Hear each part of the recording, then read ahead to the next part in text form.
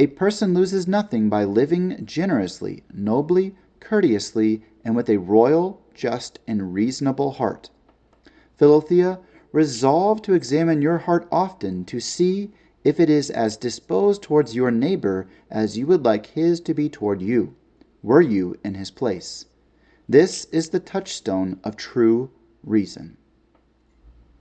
From the life of St. Francis de Sales.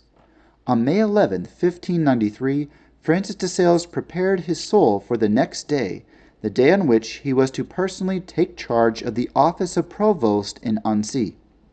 His dear confreres, de Roynes and de Sales, had taken care of the external preparations, presenting to the chapter of St. Peter of Geneva his titles of nobility and doctoral degree. These were both necessary for the position he was about to assume, and they were found to be a high degree in our saint, together with his other commendable qualities.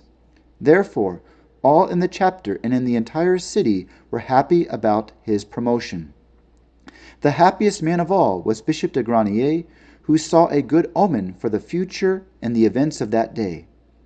On this same day, in 1579, with the permission of the Pope and the Duke of Savoy, his predecessor, Bishop Giustiniani, had handed over to him the episcopal seat of Geneva, which he had held for 12 years.